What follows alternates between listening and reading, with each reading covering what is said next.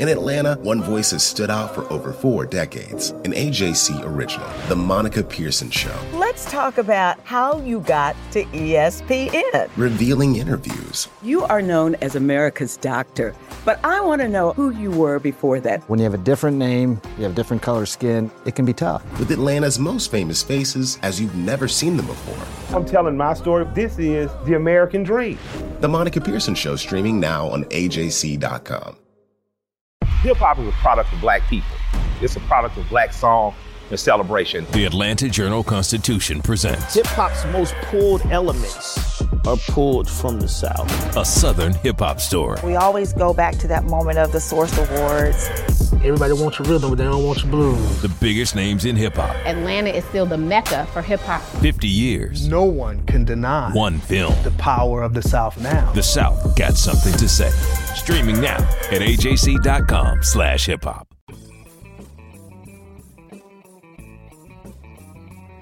Hello and welcome to the latest edition of the Politically Georgia podcast, where we bring you news and analysis from all the latest Georgia shenanigans in Congress and under the Gold Dome. And today, I'm in Houston, and tomorrow you're all the way in Washington, and we're here to talk about Georgia politics, the miracle of modern technology. You got to go far away to tell the story of Georgia politics. You do, especially this year with all the national attention on our 2 Senate races, and we got some real big news this past week with one of the candidates that both of us know very well, Jon Ossoff, the 6th District runner-up back in the 2017 epic congressional election. He is setting his sights on bigger things. He is running for U.S. Senate against David Perdue, joining 3 other Democrats in that contest. Exactly. It wasn't exactly a surprise. We've seen him kind of become more active over the last 6 months. He held a town hall event up in North Georgia, Greg, that you covered earlier this year, and just kind of has made sure to up his presence just online too. We've seen him tweet a lot about David Perdue over the last couple months, really ramping up the pressure on him. And we'd heard for a long time that he was eyeing the Senate race. So not a surprise at all, although it was a bit surprising, I guess, that he chose to run against Perdue rather than going for Johnny Isakson's open seat. Yeah, let's talk about that, because we get a lot of questions about why he's challenging Perdue in a race that's already super crowded, rather than running for Johnny Isakson's seat in a race that has still not a single Democratic candidate, and we don't know who the Republican candidate is.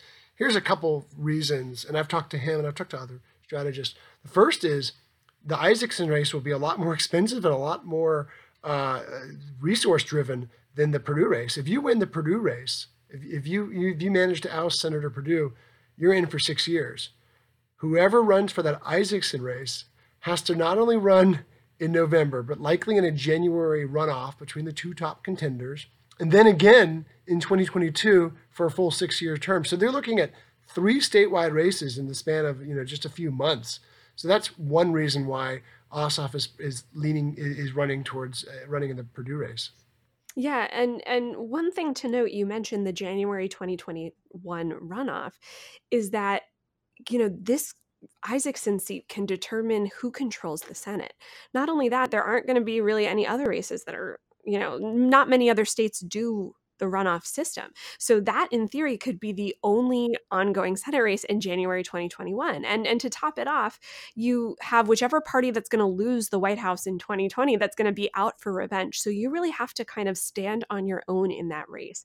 Not only are you going to have to be a fundraising juggernaut and truly inspire voters to come out to the polls again when they've probably been bombarded for upwards of a year, but this will also become totally nationalized. All these resources, all of this attention, and you really are not going to be able to control your message at that point. So at least with Perdue, you know exactly who you're aiming for, and you're not going to have to worry about going into overtime.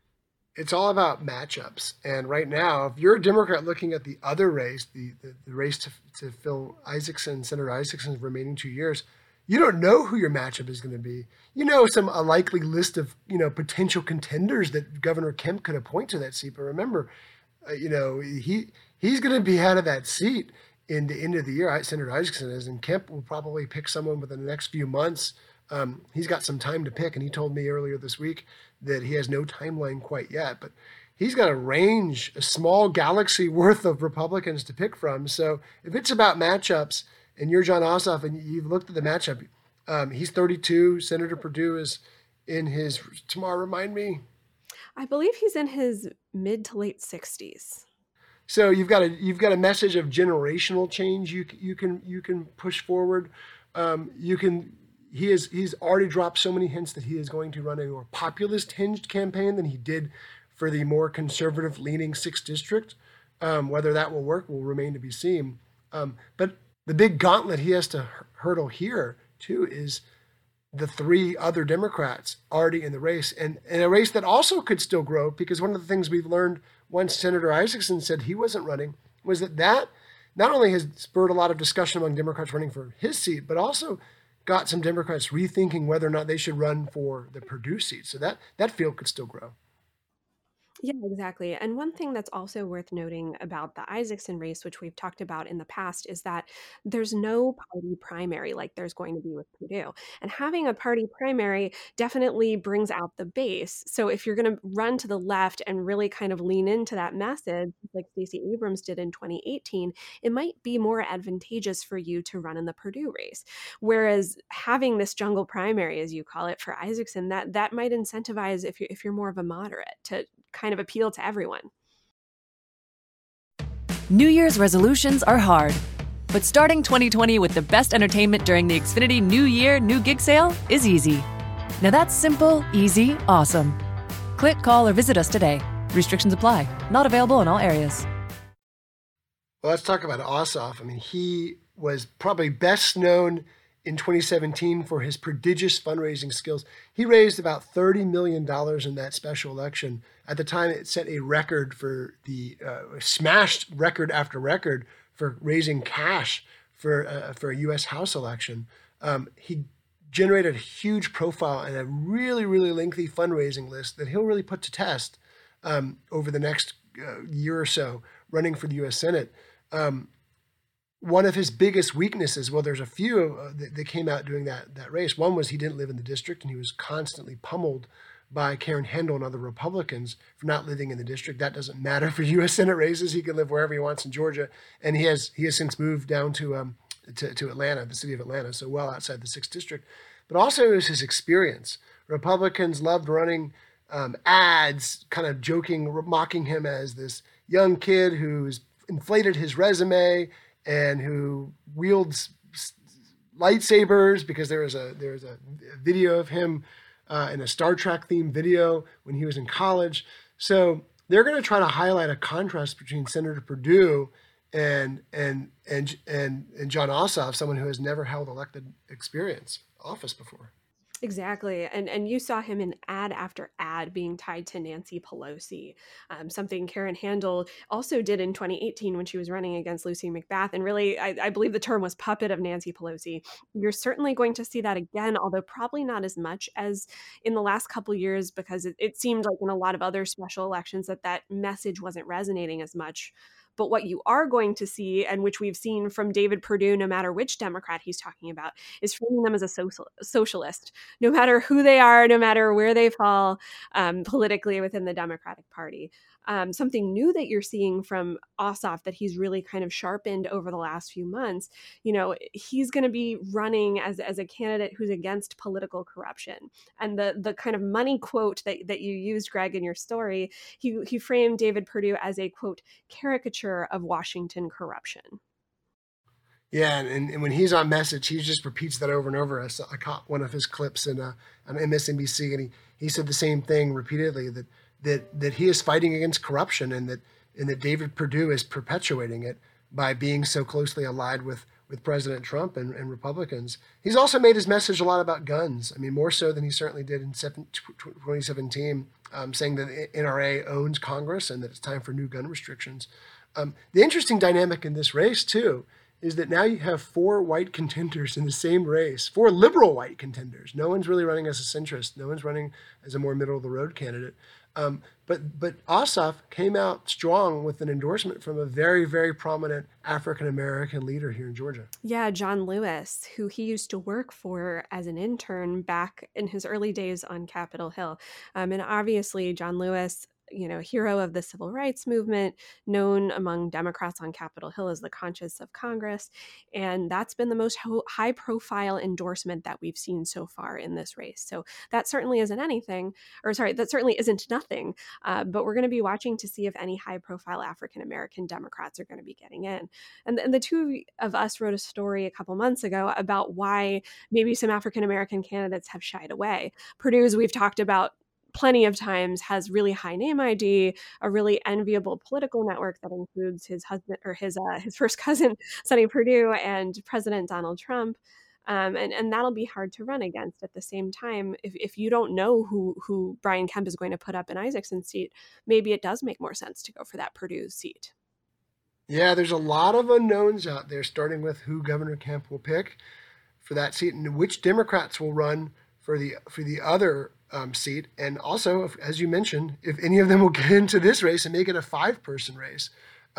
Right now, we know that all 4 of these candidates are trying to carve out similar lanes. They're trying to go after liberal Democrats who will vote in this primary. They'll try to energize the base, and none of them have a claim on this. You'd have to assume now that Ossoff is the front runner, based on his fundraising skills and the incredible amount of national attention his announcement got. I mean, that kind of ricocheted all over the political circles all over the nation when he announced the race.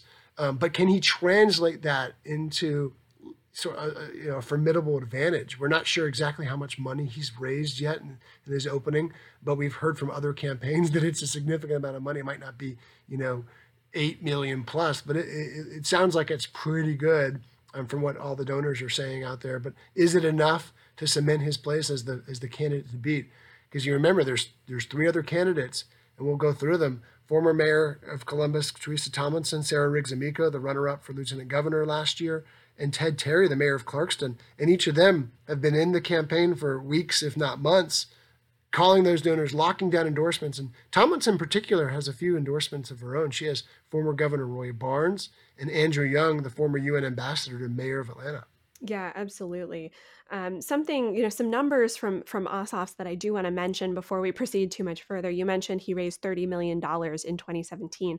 That was among 500,000 donors, which is wild. Yeah. And a lot of those were average of $21 a donor. Exactly. Too. A lot of those were small donors. But here's the thing. That race was, first of all, the first major special election after Trump was elected. So the eyes of the whole nation were on Georgia. Right now, he's not going to have that advantage.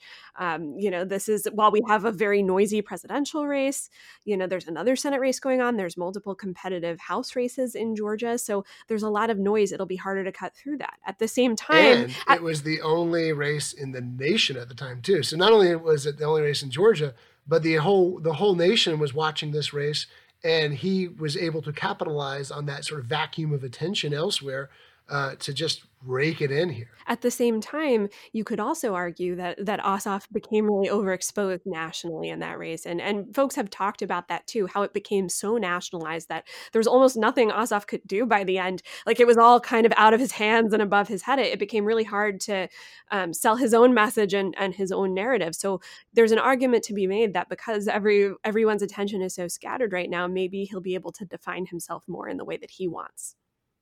Yeah, if you turn it on the TV during that 2017 race, you certainly will remember you couldn't avoid pro or con Ossoff images.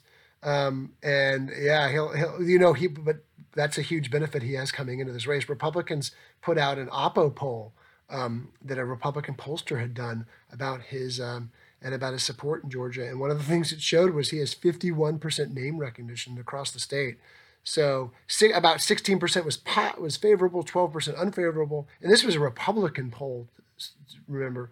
So it wasn't necessarily looking for a positive outcome for him, but it showed that his name rec is already tremendously high, thanks to that glut of ads, pro and con, that ran on every commercial spot you could think of by June of 2017. Yeah, and remember back then he entered the race as this Democrat, 29 or 30 years old, saying, we need to make Trump furious. We need to show them, that not everyone agrees with the 2016 election, but by the end, he was kind of tacking toward the middle on a lot of issues, talking about things like government waste in a way to kind of appeal to moderates. That a lot of that seems to have gone out the window this race. He's talking a lot about populism, corruption, almost kind of Bernie Sanders-esque, talking about undoing Citizens United, new restrictions on corporate campaign donations. And that's something also that might appeal to some Trump voters at the same time, because he kind of came up on a really populist message as well. And one thing to remember too, while Karen Handel had Donald Trump come in, had Mike Pence come in, had House Speaker Paul Ryan come in, had pretty much every significant Republican leader in some form or fashion help her campaign. Ossoff kept National Democrats, I should say, at arm's length, worried about turning off moderate voters who he needed to win in that contest. He and every other Democrat has learned a lesson, taken a page from Stacey Abrams' playbook, that by running aggressively to your party's base, by energizing voters and by aiming for those unlikely voters who skip these types of elections often, even presidential elections, if you get enough of them, you can come within a razor margin of winning the vote. And Democrats certainly see 2020 as the year that they can surpass that razor thin margin and flip the tables on Republicans. Yeah, exactly. Earlier this week, we saw Stacey Abrams and her campaign manager, Lauren Groh-Wargo, come out with their kind of manifesto to state national donors, explaining why they need to get invested in Georgia early. And what we saw from a lot of the Senate candidates immediately after was kind of associating themselves with that strategy that Abrams, really ran on last year. Yeah, and Abrams also came out and said through Lauren Groh-Wargo that she has not ruled out playing a role as in endorsing or helping to shape this 2020, these two races. So that could be really interesting. Before we go, Tamar, you had a really good chance and a really great story to catch up with U.S. Senator Johnny Isakson in his return to the Capitol after making his announcement that he would step down at the end of the year. And he dropped a pretty big hint with you. He's got some big things planned for his remaining time in Washington. Yeah, I didn't have a chance to catch up with Isakson until earlier this week. As everyone knows, I was hiking a mountain in Yosemite, completely unaware that his retirement news was going to come down, as all of us were. So I got a chance to catch up with him on his first day in the Senate on Monday. And what was interesting, he laid out in his retirement announcement all of these parochial priorities he wanted to take care of before he left, getting money for the Savannah port, confirming some pending Georgia judges. But one thing that was really interesting was Isakson, who really is known as a favorite of Democrats for being this affable, bipartisan deal maker. He definitely had the wheels turning on something else. When I was there on Monday night watching him in the Senate chamber, he was huddled up next to his friend Mitch McConnell for almost 10 minutes, talking about something that he later said was this big, secret, mysterious, final big deal that he's hoping to take care of before he leaves on December 31st.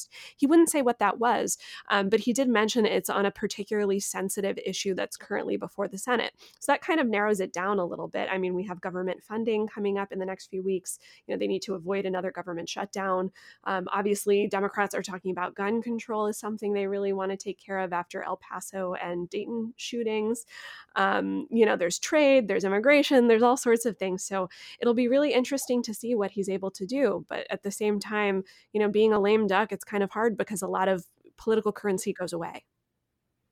And what's a hallmark of his time in his 3 terms as U.S. Senator? It's been bipartisanship. So look for him to be working across party lines to find one last signature achievement before he leaves Washington. Yeah, and it was also just interesting. I talked to him a lot about how he got to his decision to retire, because it really did come out of nowhere. There'd been rumors for years, given his health and his Parkinson's diagnosis, which he's suffered from since 2013. But for so long, his team really shot down those rumors and said, no. He ran for re-election in 2016 with the idea that he'd serve a full 6-year term.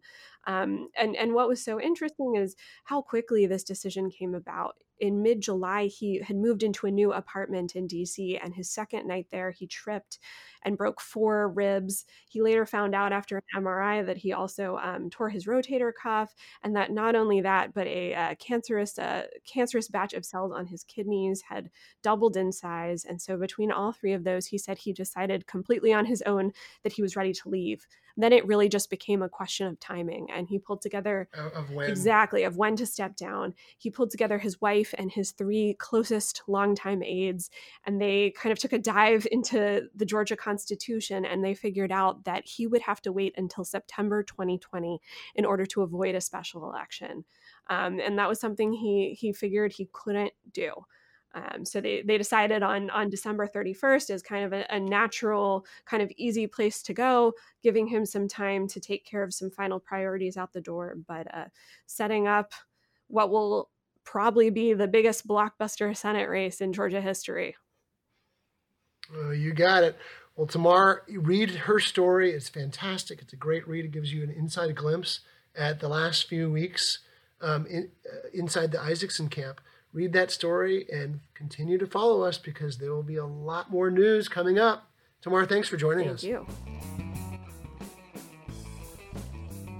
Well, that's all for this week's edition of the Politically Georgia podcast. Head to ajc.com/politics to subscribe to Politically Georgia. You'll get access to our daily newsletter, along with all of our stories and updates on all things Georgia politics. Don't forget to subscribe to our podcast and rate us. It really means a lot to us when you do. And as always, thank you for listening. Donald Trump has been indicted in Atlanta. We have so many court dockets to follow, but we haven't really seen anything yet. The Atlanta Journal-Constitution has covered every moment of this historic case. I've been writing about this investigation for 2.5 years. Our team is led by reporters Bill Rankin and Tamar Hallerman. Follow our coverage on AJC.com and listen to new in-depth episodes of the award-winning podcast, Breakdown, the Trump Indictment, only from the Atlanta Journal-Constitution. Our journalists at the Atlanta Journal-Constitution are working around the clock to keep you updated on all the developments surrounding the Trump indictment. Now the AJC is putting all of our coverage in one place with our new Trump 19 newsletter. Every Wednesday, you'll have our latest coverage and analysis on this historic case in your inbox. So sign up for free today at ajc.com/indictment newsletter. That's all one word. ajc.com/indictment newsletter.